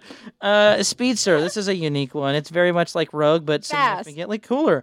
Basically, Flash. but the way that this one works is really neat. I think it's some monk features. The more movement you take in a turn, the more damage you get to do. Oh, that's sick. Your movement speed, I went through here, in theory, by the time you hit level 20, your movement speed as the speedster can be up to 500 feet a turn. And the more distance you cover in a turn, the more damage dice you get to add to your final damage. So it's the whole thing where you like run around the fucking like city. It's and like then the Injustice Ultimate with the Flash, where like, Yeah. which is sick. Are you kidding me? It's all right. That's fucking sick, man. It's all right. Anyways, a lot of the powers for that is increasing your movement speed, doing more damage. You get bonus on dexterity checks, all that fun stuff. Yeah. One of your ultimate abilities is basically being able to create a fucking hurricane that does a lot of damage. Side note: ultimate feature, the 20th level feature for Mystic is Counterspell. Because Counterspell doesn't exist in any other way, shape, or form in this universe. And we've went over this. That makes sense mechanically because how the fuck is a 5th level player countering anything in this universe when one of those abilities could be rockets? Riddle me that. You can't. You cannot. So we've locked it behind the 20th level because I'll be damned if you're going to stop one of my 3 powers that I get to use as a villain. Just go, Fuck you. Fuck you. Exactly. Eat shit. I think that it should come a little bit sooner than 20th level. And maybe we'll talk about that at a later date. So now that we've Can I picked... make a case for that? Maybe. Now that we've picked an alter ego and an origin and a role, we would do ability scores. You know how to do that if you've watched the previous episodes in Season 1. If you haven't, fuck you, go listen to them. Okay, we're getting I also so love you if invested. you're listening. There. Jesus. You happy? And then you choose your powers and your skills and all that Woo! fun stuff. Can I talk about my favorite powers? Yeah, you can talk about some of your I'll favorite talk powers. about my favorite powers. You also have equipment. Yeah. On that list of equipment is a Tesla cannon. Yeah, that's Does- just there. 10d10 lightning damage. Yeah. My girl also has guns. There's She not an ammo decided- count on that, by the way. No. You can just fire. Going real quick. So enhancements are kind of like features. There's some fun ones. I'll just go through mine Oh, so yeah, we don't have to enhancements. read through all of them in the book. So Enhancements I'm are just gonna features. pick out mine. One's called precision, which is when you roll attack damage. Every die you roll that's a 1 is treated as a 2, which is pretty nice. It's really cool. Steadfast resolve. You're able to push yourself beyond your limits for a moment, and you can use a bonus action to increase your proficiency bonus by 1 for 1 minute. It's really cool. And when you have features that allow you to have spell slots equal to your proficiency bonus for free, Crazy. that's so nice. Crazy. Because that gives me, when we were at level 15, it gave me 6 free spells, or 6 free powers when we were normally only supposed to have 3 powers, Yep. which is crazy. And then I also got Agonizing Blast, which is really similar to Agonizing Blast from fucking 5e. Again, some of them are verbatim the same Yeah. thing. Some of them are different. When you make a ranged power attack, add a d4 to the damage. Then you also have at wills, which are cantrips. My favorite is kinetic blast, which is basically Eldritch blast. Yep, everyone's favorite cantrip. I'll say the really cool thing that this source book does is with their And cantrips. guess what? You can also level up fucking kinetic blast with the same bullshit features that you can with Eldritch Blast. Yeah, it's great. But and everybody has access to it. yeah, Anybody can. I'm take the only kinetic one who blast. has it though. Right, but in took it. theory, every one of your players could have kinetic blast and fuck you. Even if they're all different fucking roles and origins, every single one of them bitches can Could have be their own Batman version of with kinetic Eldritch blast. Mm-hmm. Yeah, Batman who can That's do so fun. something. This is a world where you can also break your characters so easily, which is really fun because it makes you feel like a superhero. Yeah, that's why things get so crazy as they do. Because how are you going to feel like a superhero if like you aren't But a superhero? Like if you aren't shit. yeah, If you're Batman with no prep time because prep time doesn't exist in this universe. yeah, Cool. You fight Superman, you're dead in 2 seconds. yeah. You know, unless we give you, I don't know, kinetic blast, which does like a shit ton of damage in one turn. I'm going to highlight another thing that I think is really cool. It takes dumbass cantrips from 5e that don't do anything and makes them do something. I'm going to use light as an example because my girl's named Yeah. Nightlight. She glows. That's just like a fun little mechanical thing. So the light cantrip is normal. It does the object no longer than 10 feet, 20-foot radius, dim light, blah, blah, blah. Yep. And then at 5th level, you can release a burst of light between yourself and an attacking enemy. When you're attacked by a creature within 30 feet of you, you can use your reaction to flare bright light to impose disadvantage. And then at 11th level, you can release that light to do that for any creature that you see that is attacking an ally within 30 feet of you. And then at 17th level, when you use this power, the target has to succeed on a Constitution saving throw or be blinded until the end of its next turn. That is from the fucking light cantrip. Yep.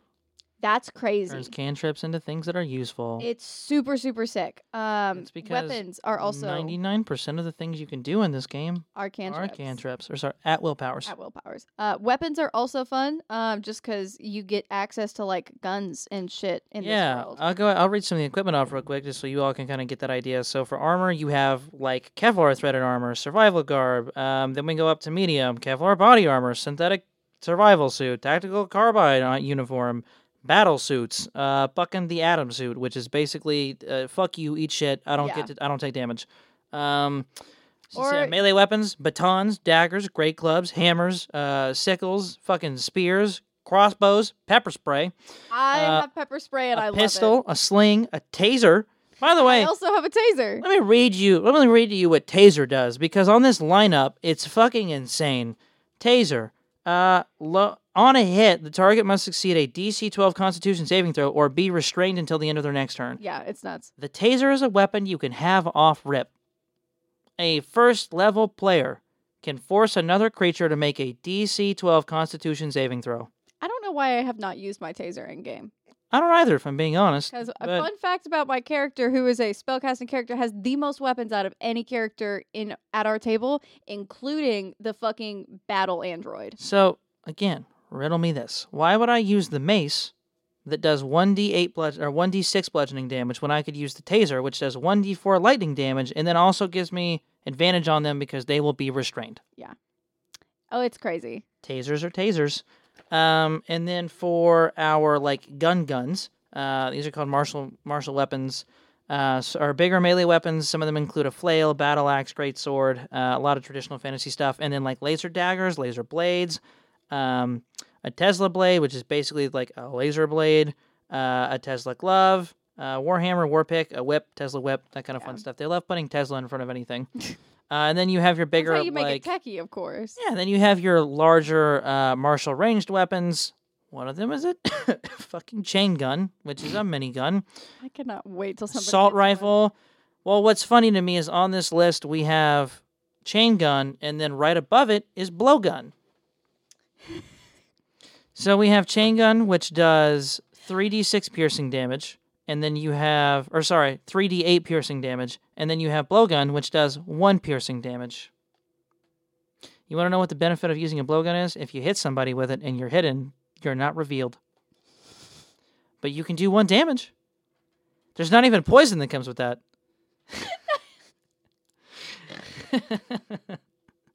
Yeah, then there's a revolver, That's- a shotgun, sniper rifle. I want you as a DM right now to explain to me a scenario in which a blowgun comes in handy. Okay. You have 50 ninjas, and they're all using blowguns. 50 ninjas? 50 ninjas. 50 ninjas in a warehouse, or 50 assassins in a warehouse. They ambush your group of 5 players, and a huge part of the issue is now going to be figuring out where 50 points of piercing damage is coming from. Congratulations, you've discovered 2 of them. What about the other 48?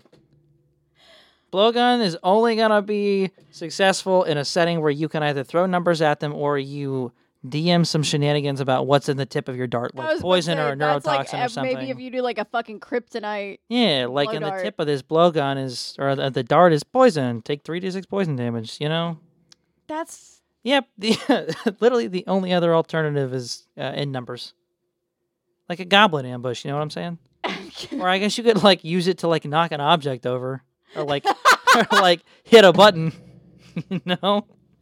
Don't worry, guys. We're on this super secret, like, we're sneaking into fucking DRT headquarters. We gotta get that door open. Yeah. But there's a guard in the way. I got this. Then you Let me just take out my fucking straw. Uh-huh. What is the range on that, actually? Tell me the range. Okay, 100 feet. 25 to 100 feet. What? Whose breath? I would Whose lungs? For reference, the revolver caps out at 60. Oh my god. You could do a drive-by shooting with a blowgun. It's crazy. You could successfully do a drive-by shooting with a blowgun and hit more people than a gun. Anyways, another thing for equipment is tech and arcane items. It's magical items. Yeah. They don't give me a huge list because they kind of encouraging you to make your own, which I tend to think I'm pretty good at. But energy shield, you equip it. It gives you AC based on the rarity. Element gun, you can fire an element. Fucking, this one's wild. Deviant shackles. Haven't been used in the campaign yet, but let me just tell you what they do. You and any creature you share the passcode with can use an action to basically turn these shackles on and off. Any creature from tiny to large can be used or can be bound. You can also, it says that like you can make them magical or non-magical. The fun part is the checks that come with it. A successful DC 20 Hacker's Tool check can open shackles, or a DC 30 Athletics check can break free. Those are the only 2 options it gives you. Yep. That's You can place them on any incapacitated creature, and then they're basically permanently incapacitated. The way I would... Oh, and the opening line is these manacles suppress deviant powers. So if I slap a couple of shackles on somebody who I've knocked out with, let's say, a blow dart, congratulations, you don't have access to powers. The way I would cut off my arms. Is that not fitting? So the joke there is we ended up going down our own Flashpoint vision timeline, and my character got her arms ripped off. Yeah. Shield Drone, Spy Transmogrifier, Robe of the Wizard, Robe of the Lost Magi. Both of those are 5th edition. I have to say this about the source book, and I kind of love it, is sometimes when it's just plugging things in from 5e, it keeps the language of like really magical things, because the verbatim. Like verbatim. Spell, I don't know how to pronounce it, but I'm gonna show you the word. Oh, augury? Yeah. So that is just ripped straight in, and it's like, cool, you use dragon bones to tell the future, and that you're using dragon bones to tell the future in this setting. And who are we robbing in this setting to get dragon bones? Dragons exist in this world canonically. Mm-hmm. This implies that dragons exist. No, correct. Part of the description is that like the reason that people have access to magic when their deviations occur are like fucking manifest out of nowhere, which in the source book it also says you could be born with deviations, or you could wake up as an 85-year-old and just have them. Now we can fucking launch nukes from your fingertips. Yeah. Have fun with that. Anyways. Imagine a toddler just with the power to... Which is why in the source book it talks about how everything went to shit, because there were a lot of people that very quickly realized that, like, I can do anything I want to, and there wasn't a damn group of people that could stop them. And so they said, let's suppress this entire group of people. Yeah, that's pretty much it as far as character creation goes. I mean, you have spells and powers, and You have your enhancements. I guess one thing. Let me say my favorite power real quick. One we thing didn't get to do powers. Oh yeah, pick a me favorite say my power real favorite quick, power. and then we're gonna do signature powers, which is one of the cooler things in this book. Oh, I think you know what my favorite power is. If I do, I would suggest you pick a different one, or I'm gonna go straight to signature powers. Why not? Is this an at-will power? No. Okay, then what is it? It's the one I use all the concussion beam. Oh, I'm cool with concussion beam. I thought you were gonna say kinetic blast, and I was gonna be No, really it's upset. because I use concussion beam all the fucking time. So first of all, another great thing, this is a power. This is a bonus action. So you get to also like do an action on top of this, which is another really cool thing. So concussion beam has a range of 120 feet. You or a gadget releases a laser that streaks towards a creature of your choice. Ranged power attack. On hit, they take 4d6 damage, and the next attack roll made against this target before the end of your next turn has advantage, thanks to the subtle concussion left from the impact on the target. And then this raises with each. So currently we're playing I'm playing at level 5, so I am doing 66 plus 1d4 radiant damage. At the 5th level is insane. At the 5th level, and I'm concussing people. Brain subtle damage. concussion. Brain damage. I love the phrase subtle concussion. I love that it's called concussion beam. That shit is so funny. Yep. But again, anybody of any class can take that. Yeah. Also, anybody of any class can take fucking web shot, which Yeah. is exactly what you think that is. Any class can take telekinetic push and pull. We had a fucking, in our one shot, which we'll talk about eventually. I mean, we kind of talked about it last time, but like we'll go in depth, like a full breakdown, because that was just insanity. Such a good Our robot Such a good session. picked a power that allowed him to hop dimensions. He took blink. It's called phasing in this, but it This is blinked. where I, as a DM, should have looked over everyone's list and been like, came up with some no. in-canon universe reasons on how that could happen. Because in the moment, the only thing I had to say was, damn, I guess DRT has come up with some pretty cool technology in this time jump. Yeah, because he was like, I mean, I guess you got to find a way to what counter happened magic. was he said, I go into the ether, and we went, the Huh? what? And he said, sorry, and he went, the ethereal. And we were like, the ethereal realm? Yep. You're a robot. You can take elongation as an android. That makes sense. You can like robot extendo arms. Yep. You can take ground freeze as a fucking telekinetic. Tell me how that works. You can't, because it doesn't. You make people think that the ground is frozen. Correct. That is exactly where I would take that. You know, it's like the fucking hypnotist thing where they do the shows and it's like, you can no longer move your arms in a certain direction. And they're like, holy shit, I can't. Yeah. Yeah, it's that bullshit. I have it so easy when it comes to like fitting my powers because I just go to Robert and I go, hey, who's a superhero in this world with this power? Cool, it's mine now. Yep. I just get to come up with new people all the time and go, this is who it's based off of. And So he then, loves that. Beyond enhancements. You were having way What? too much fun with that bracelet. I'm Beyond enhancements, sorry. you I didn't know I have was what gonna are get in called trouble. signature Jesus. powers, which are basically, so you have your cantrips, I talk about contingency. your at-will powers, you have your spells, your powers, and then you have something entirely different, which is signature powers. So the way signature powers work is that they do not count towards your total powers known. They can only be used once per long rest, and they don't require any power slot to be used. Think of all of your, basically, I want to say 5th level spells and above are all your signature powers. And again, any class or any role, any origin can take any signature power.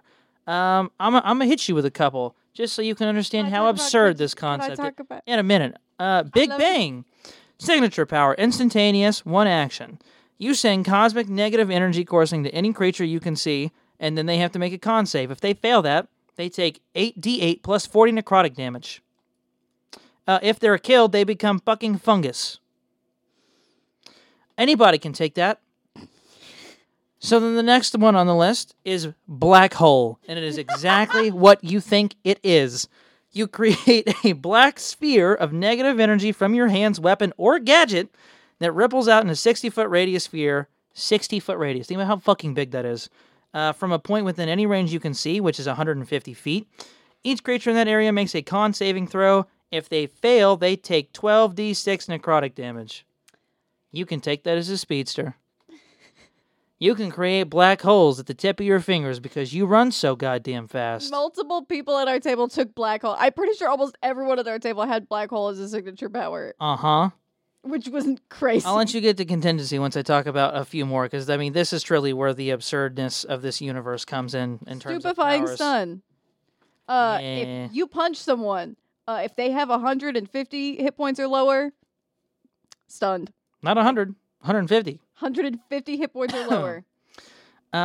Fucking Globe of Invulnerability, which is It's the same. nuts. It's the same as 5e. Yeah, but anybody can take it.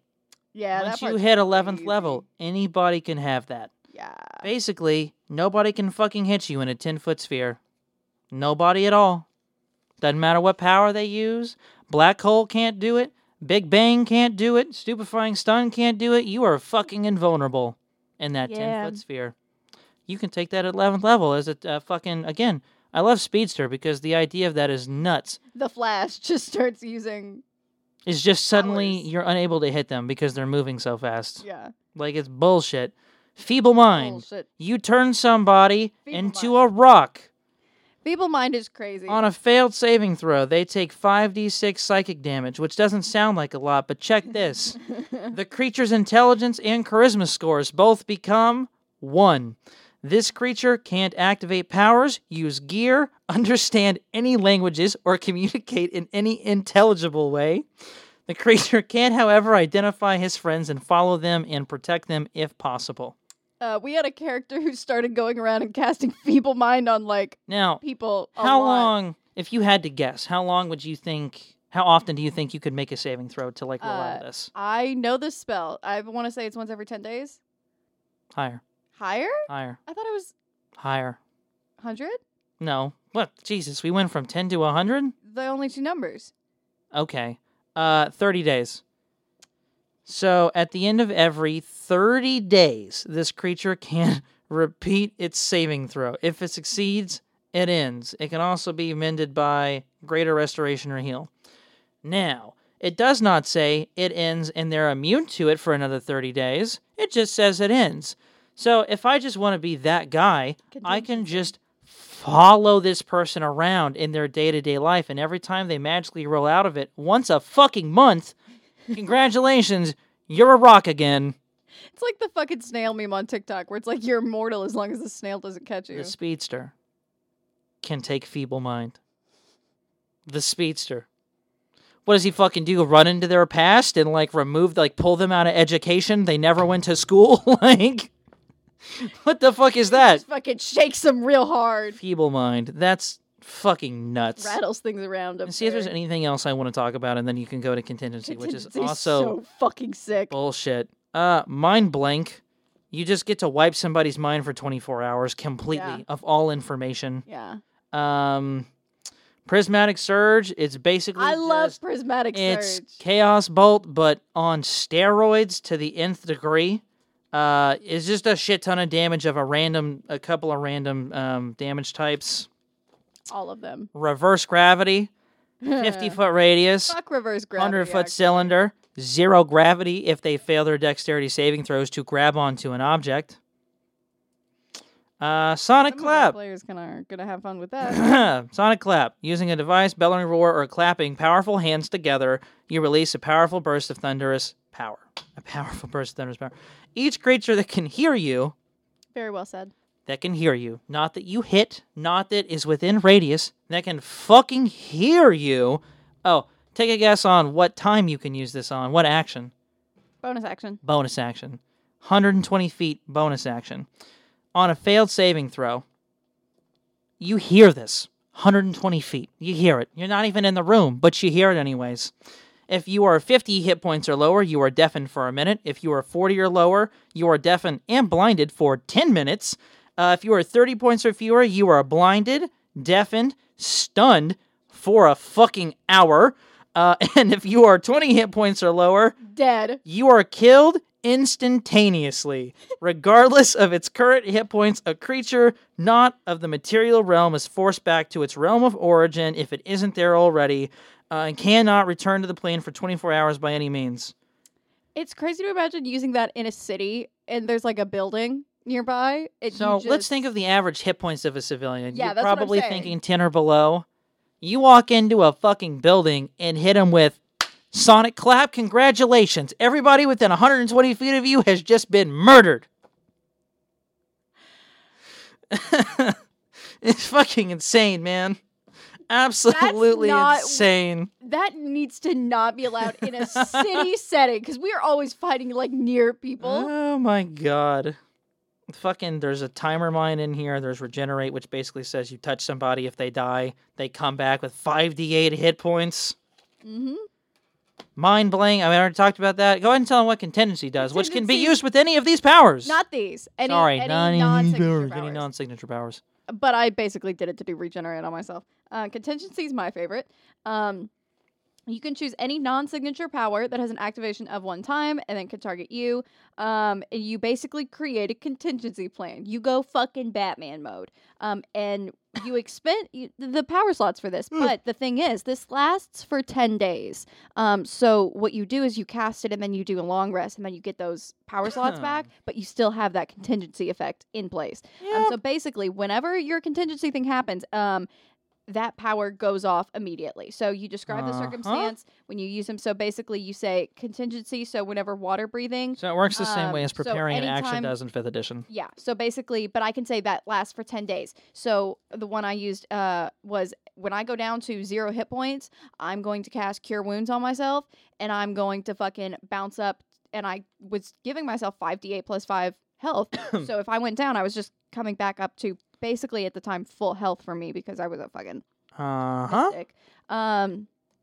It takes effect immediately after the circumstances are met for the first time, and then it ends. And you can only use it on yourself though, but it's insane because you use those power slots before the spell takes place. Yeah. So I can prep myself to go into a fight and be like, cool, I'm giving myself 2 lives. Essentially. Or any number of other broken alternatively, I go down to 0. Cool. I'm casting whatever like my highest damage dealing spell is, and I'm taking everyone down with me. I love it. Yeah. Some of our signature powers are a little more broken than others. I love contingency.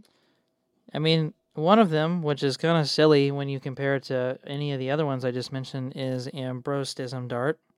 I mean, it's still like 90 health. Sorry, Ambrosism Dart. Yeah, you hit something that's willing, and they get 90 hit points back immediately. It ends blindness, deafness, any disease affecting them. It has no effects on constructs or undead. So, fuck it. We're losing this fight. We're level 11.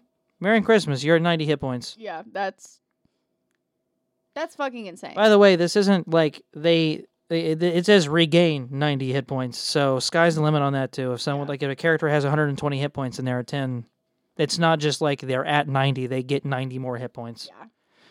Yeah, goes crazy. Yeah. So, anyways, those are signature powers. We kind of talked about enhancements. Enhancements again. Any class can take any enhancement, which is really cool. Some give you just bonuses to wisdom saving throws. Others like add pluses to your unarmed strikes. There are some that allow you to gain more powers from different classes. Some allow you to integrate weapons like into your body using cybernetic enhancements. It's really cool. They basically took features and then made them relevant because you can stack them in really fun and cool ways. Like one of them is chilled body. You have resistance to all cold damage. Any creature that touches you takes damage equal to your proficiency and also has to make a con saving throw. All sorts of fun shit. There's one other mechanic that I haven't mentioned yet, and then we'll talk more campaign stuff before we wrap up the episode, which is called Heroic Moments. It's another one of the unique mechanics they've introduced. The way that it suggests doing it is that your players essentially get to vote at the end of each session, which I don't do it this way, but your players get to vote on the end of each session who deserves a heroic moment. So heroic moments are basically, did your characters do something that is heroic? Is it making us like a self-sacrificing decision? Is it just like really on top of damage? Did they lead at a really cool point? Did they come up with a really successful strategy? And then at the end of your session, you can go, okay, who gets the heroic moment? And then your team can sort of, like your players can elect who gets it. It's like a bardic inspiration. Yep. And then you get a bardic inspo that you can use on any roll you want. and then you can store them depending on your proficiency level. But It's really fun. the way that I do it is a little less limiting. I will hand them out myself, or I will let the table like make a request in the moment to give somebody a heroic moment as well. Because I don't know, I feel like you can get more than one in a day. You can only store one, but you can. I'm not gonna like if everybody in the party does some really heroic shit in a given session, or i.e. a day. I'm not gonna cap it to one person. Yeah. Like just because this person was heroic doesn't mean that person isn't either. So it's just like another fun hero thing. But yeah, also that's encourages good behavior. it does. That's pretty much everything we have to cover mechanically in the source book without getting into some more like super specifics. Again, all the mechanics are the same in terms of size, movement speed, hit points, all that fun jazz. I love it. Truly, I think it's a great companion source book, a great little addition to 5th edition, so you don't have to learn a whole new system. I mean, you do with the way that powers work, but once you understand how powers work, like if you've ever just played a fucking warlock, Yeah, you're good. you're good. And if you haven't played a warlock, you should check out our Table Talk episode in season 1. Bro, we're on camera. You can't do that anymore. I have to do that. It's a requirement. It's a biological function. For those who were listening, Robert keeps the trash can underneath the table so he could spit into it. I have intermittently. permanent nasal drainage. It's on my medical file. It's in my history. I have to spit. Basically all of the fun mucusy bullshit that you all get in your nose and that then drips down or you blow out, it goes down the back of my fucking throat. I'm not. Constantly. It never goes away. So, eat shit respectfully. I'm going to spit on camera because I would rather not have a glob of mucus sitting in the back of my throat than talk and feel miserable. So, Fair enough. I don't know what I was talking about. basically it's the same as playing a warlock. Oh, yeah, if you haven't played a combat. warlock before, listen to our episode in season 1 where we talk about classes and do a breakdown of them. Yep. You can learn how to play warlock there. Yeah, pretty much. So to end today's session, I'm going to talk a little bit about how I decided to set up my campaign based in the Capes and Crooks system, and then we'll also show some of the fun stuff that Madison has made for our players at the table and even some of my NPCs. So I've told you a bit about the world and sort of the universe that we're playing in. It's grounded in all that. None of that has changed. I'm not just like gaslighting you. So it follows 5, right? I'm not crazy. 5? We have to count every time, like we don't play together every Saturday. 5. Follows 5 heroes in the loosest terms possible. So we have Nightlight, who's like a 21-year-old, up-and-coming Spider-Man-y kind of character, finding her place in the world. We have the Shadow, who is basically Batman, but a lot more brutal, somehow, and actually has powers, so he's not fucking useless. You've heard of what Nightlight's powers are. The Shadow is his powers are, I don't know how to fucking say that, are basically the opposite of Nightlight in some ways, where everything hers is like light generated. Everything he has, I'm having a stroke. Everything he has is Breath, man. is based in shadow powers, and everything is branded to be like using the darkness, which, fun fact, basically means that he's only useful for half of the day. But he gets buffs when he's in the dark, so all of his powers are amped up, and he does some really fun stuff.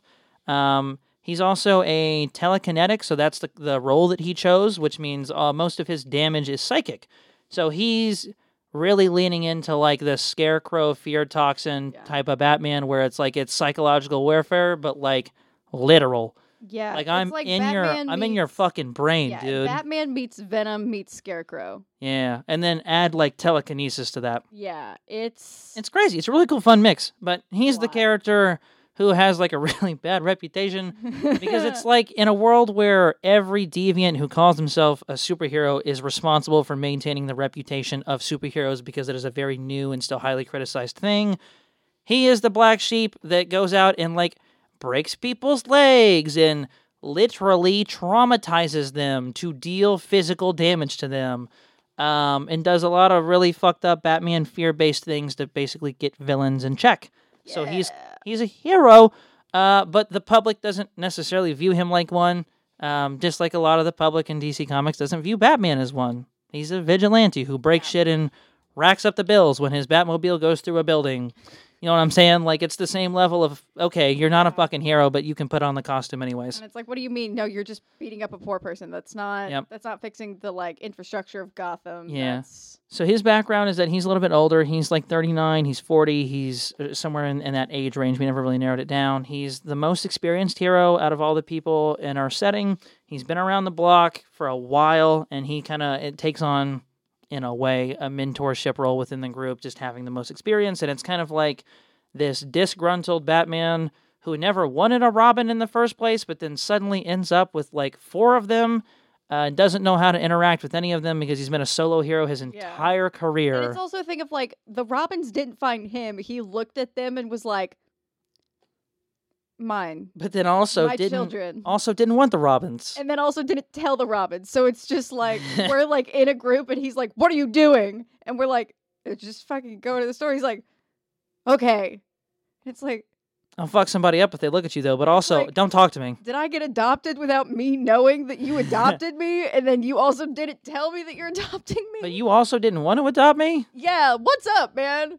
He's a conflicted character for sure. It's a really fun character. It's like Dad Batman, but absolutely hates Robins, but also can't not help but bring them in. Yeah. So that's him. And then we have Volt, who's a really fun character. If you listen to previous episodes, Volt is the one that fucks up the campaign in a mighty way. I'm not going to put that on the player because I still fully believe that was the character.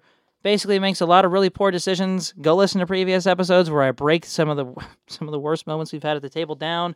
His was a long one. I almost threw up in that session where things got so bad that I had to do a full hard reset in our little one-shot fixing the timeline.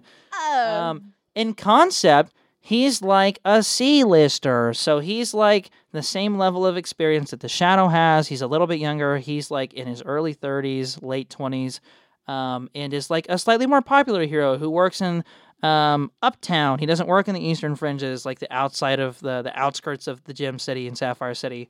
He like works with more positive, like nice and neatly wrapped cases, and it's very pretty on the outside. Like, wears a white and gold suit, blue and gold suit. We're in the middle of a change. And is like a speedster, kind of, and uses lightning powers and teleports. And as a character is just kind of fucking crazy. And as a character, like his powers, is just as nuts as you think somebody who teleports constantly is, right? Like, you think about what that person's mental state is, that's exactly who he is. He is like a mad scientist with the ability to teleport. Oh, and use lightning in a city full of technology. And with that comes a deep understanding of how technology works. So again, when I tell you we have a very tech-based group, it's real I mean tech-based. And he also works for DRT, which is like the FBI and also the standing military for Gem Cities. Yeah. Which is just kind of like a fun undercover kind of conflict of interest thing. Our other hero, loosely call him that because he's not really a hero yet, is Sebastian. We call him by his first name because he is like an 18-year-old boy who does not want to be a hero, but is going to be because that is the campaign that we are playing in. He just got a superhero suit. And just picked his name, which is Kaze, which means wind in Japanese. His father is Hispanic, deeply so, and his mother is Asian only because he wanted the character to be Asian in some respects because he has a deep love for Japanese culture. He's also been to Japan. It's not like an appropriation thing. He's an archaeologist. Yeah, so he loves all of that. But his power, so he picked element controller for his role, and not his role, his origin. I don't know what the fuck his role was. Or no, element controller is the role. I'm getting things mixed up. Ignore me. He's an elemental person. Yeah, he's the element controller role. That's the role that he picked. Yeah. So he wields the wind, if you couldn't pick that up by Kaze. Japanese wind. He uses, he's also kind of one of our more mystical characters. So Volt is very, kind of rides the line between mystical and like material. His powers are also the inherited background, so he was gifted powers of immense, basically electrical lightning powers. I haven't talked about it or explored it in the campaign, so I don't want to say it in front of Madison, but he's cool. Is inherited. Also, the person who plays that character listens.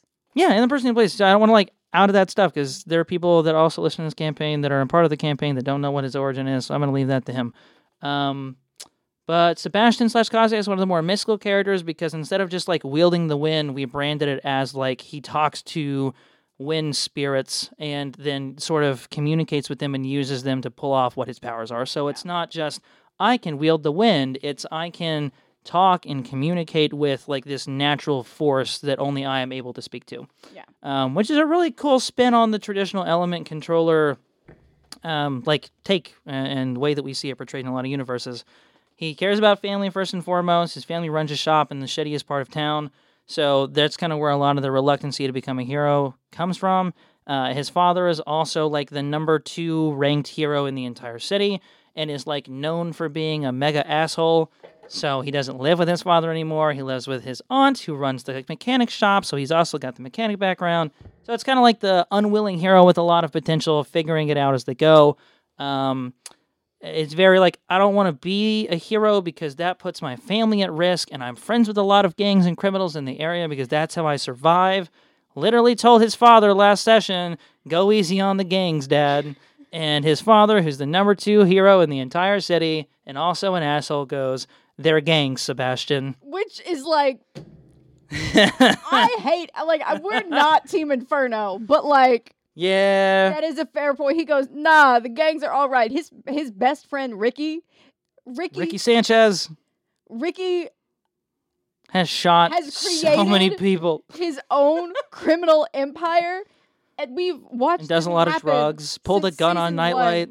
Pulled a gun on me immediately. Got our first official kill of the campaign. Yeah, like multiple kills. He just straight up uses guns. Like, he teleports behind people and then shoots them. He's on like a fuck ton of coke and every upper you can imagine, as well as some plot. And he's Sebastian's best friend. And he's like, yeah, bud. Because the idea is that, like, Sebastian living in a really shitty part of town, like, makes friends with the people that you have to make friends with to survive. So, like, Ricky is one of those people that, like, protects the shop. And make sure that, like, the gangs that he's associated with don't, like, run protection money and all that kind of fun stuff. So that's Sebastian. Really cool character. My character is also from the same part of town, which is wild to imagine. Yeah, but yours is like, I'm a broke college student looking for an affordable place. Sebastian is like, I more or less grew up there. Yeah. So it's a little bit different in that way, but it does not to take away from, like, where she is. It's just kind of different background. So we have Vault, we have Sebastian / Gaze, we have Nightlight. Yeah, I'm getting there. I also get a little bit more of a description for Nightlight because I didn't talk about, like... I'll hit Chip and then you can finish with yours, and we'll close out with your character. Then we have Chip, who's our android, the one that I alluded to earlier being fucking broken.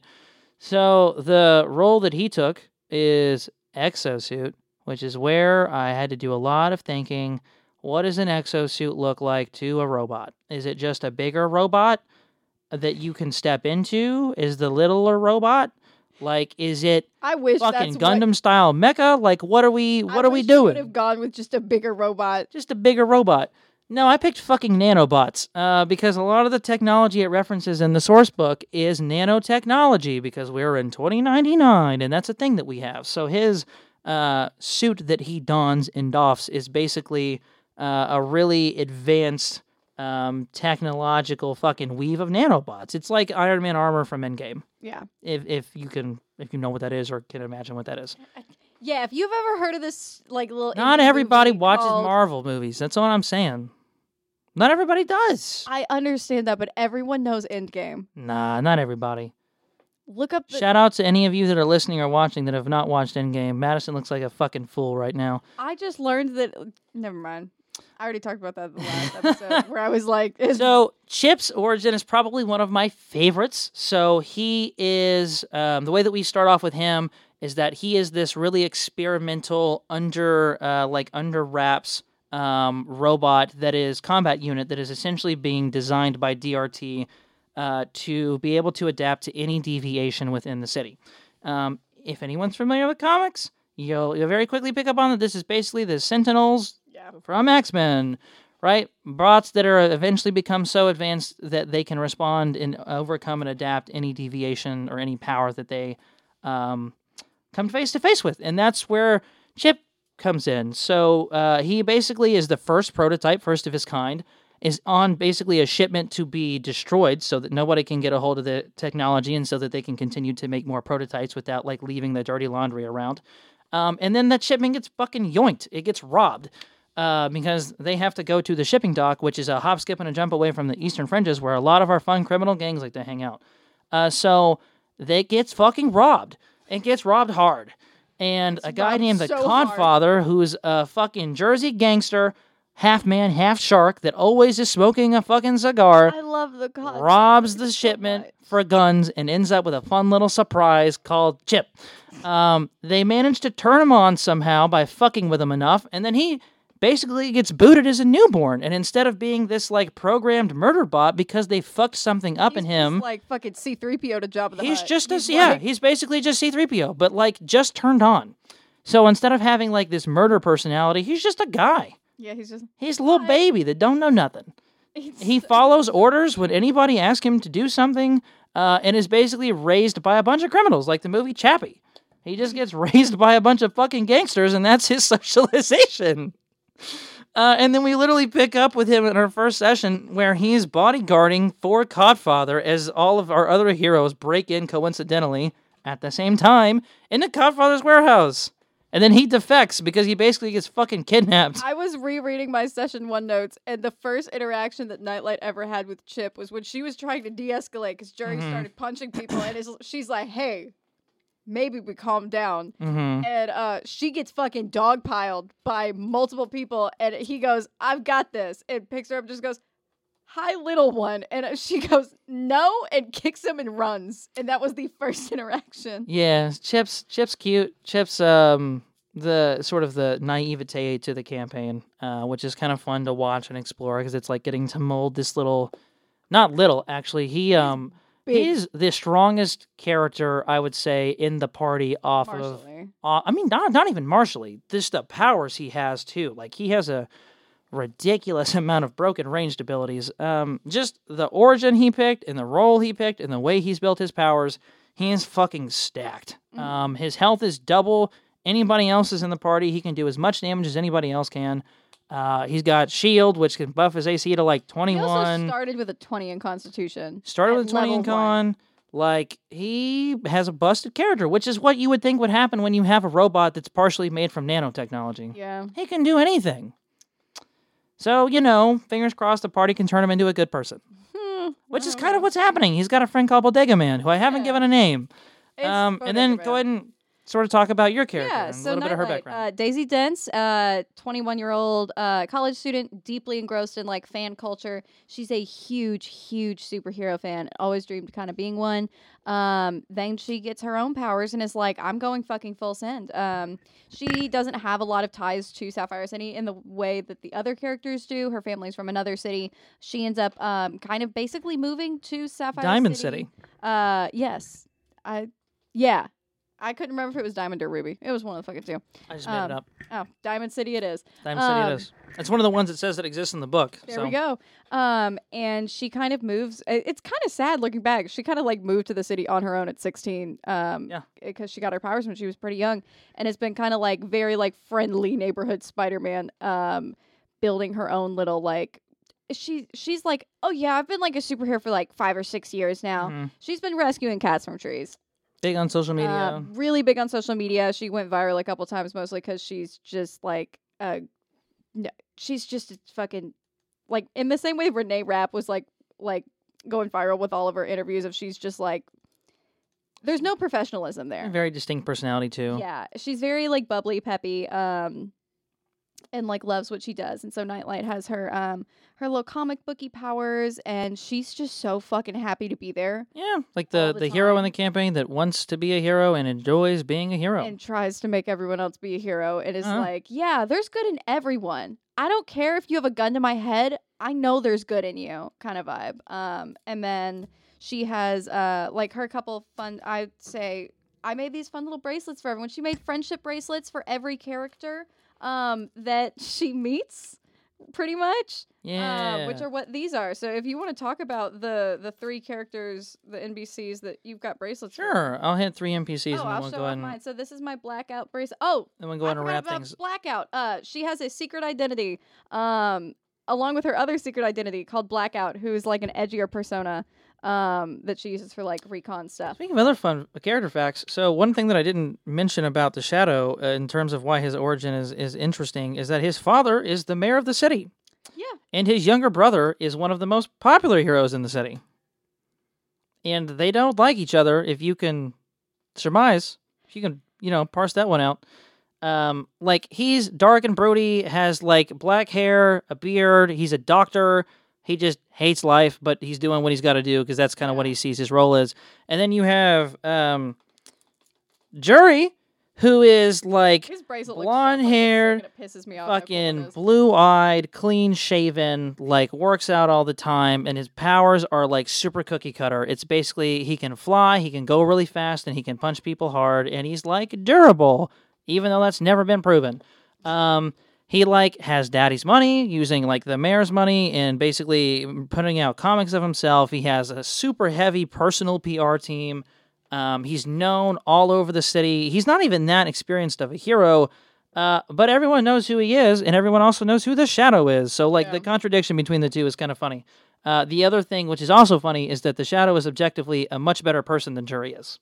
Oh, yeah. Jury's, like, frat boy douchebag, in it for the fame and the fun, and the booze and the women, but also, like, being a hero is cool sometimes, too. Yeah. And then Shadow is like, no, like, I'm genuinely in it to help people. I just think that I have to break people's legs to help them. Yeah, they're a very fun dynamic to play with. They just recently got into a combat encounter / session with one another, and the tension is palpable for sure. Yeah. He's one of my favorite NPCs, though, Jerry, 100%. And then we have Parker, who comes from New Metro. There's a bit of an origin story to that, which I don't think we have time to get into, but we will next time we talk about the campaign. Basically, best friends with Nightlight is kind of like Daisy, not Nightlight. With Daisy is like a hero hater, kind of narcissistic in the way that some people, like Batman, with the whole contingency thing of like, there's no one that has powers that isn't going to go a little wrong at some point. Yeah. It's the whole like power corrupts absolutely. And like he sees and he understands that there are people out there that are doing good with their deviations and with their powers, but at the end of the day, there's a greater risk of them going sideways than there is of them doing good. And that's kind of where the fun like dynamic comes between Daisy. Daisy's a superhero lover and is a literal superhero that is actively hiding her identity from Parker, and Parker doesn't like superheroes. And he's like, his version of justice is like community involvement, and he actively volunteers at like soup kitchens and homeless shelters and does advocacy stuff. So he's like kind of Harvey Dent in the Batman Begin movie, where it's like he's the right way, he's the way it should go. Yeah. But then where she's like, did you hear about this cool new superhero? She's so awesome. And he's like, okay. So a vigilante, a small terrorist. It's not like it's that's the, and that's the vibe. It's like it's like she's like, well, okay, that's fine. Those are strong words. Anyways, it's his bracelet. He goes all green. I also have this one, which is a Daisy and Parker friendship bracelet. It's very cute. And then we have Morph, who's probably one of my favorite NPCs alongside Jury. Morph is the inspiration for his character. It comes from a book series that I've read. Actually, this is something I should note before we finish this episode. When I talked about origins and inspiration, a huge inspiration for this campaign, especially locations in some of the NPCs, comes from a book series online called the Heroes Rise Trilogy, if I'm getting that correct. The guy that wrote the books, I'm pretty sure his name is Zachary Levy or Zachary Lewis, something like that. Zachary Levy's an actor. I know that. He's got a very similar name. But anyways, guy's awesome. He wrote basically they're like little AO3 flip books, kind of. They're like choice games. I didn't know I was playing D&D, and then I found out I was for multiple years. Read the whole series. It's super fun. You get to make your own hero. A lot of the locations, named locations in Sapphire City, come directly from that universe. Jury comes directly from that universe. Morph comes directly from that universe. He's the protagonist of the second series in this universe. But his power set is basically he is one of the many animal-powered heroes, or deviants, I guess I should say, in Sapphire City around the globe, and they face a lot of discrimination because they oftentimes have the uglier power set. Like Jury, who is clean-cut, he looks like a normal guy, he's traditionally attractive, his powers are fun and very, like, PC. is looked upon very differently than somebody who has like a elephant trunk for a face and is disfigured because of the scales growing under their fingernails. Like those are the people that get often the most mistreatment in the city. And Morph is basically like the epitome of all of those things that could be like really good. So he basically wakes up every day with a new set of powers that are directly linked to animals. Some days his face is that of like a lion or a cheetah. Other days it's like a fucking Doberman. Next day could be a chicken. And he can essentially turn any part of his body into whatever kind of an animal part he wants it to be. And so he's an incredibly versatile and potentially really powerful hero. But he's kind of in the same situation with Nightlight where he's like up and coming. He's kind of on the like lower than Spider-Man level and is just trying to find a way to make a difference in his community. And the Eastern Fringe is helping the anti-powers. And so kind of his role in the campaign at this point and in the city at large is to be like a really positive role model and a really positive image for anti-powers across the city. Yeah. And is also a really good friend of Nightlight at this point because they've met doing like a kind of off-the-wall mission. Yeah. It's somewhere lost in the timeline in the campaign. Yeah.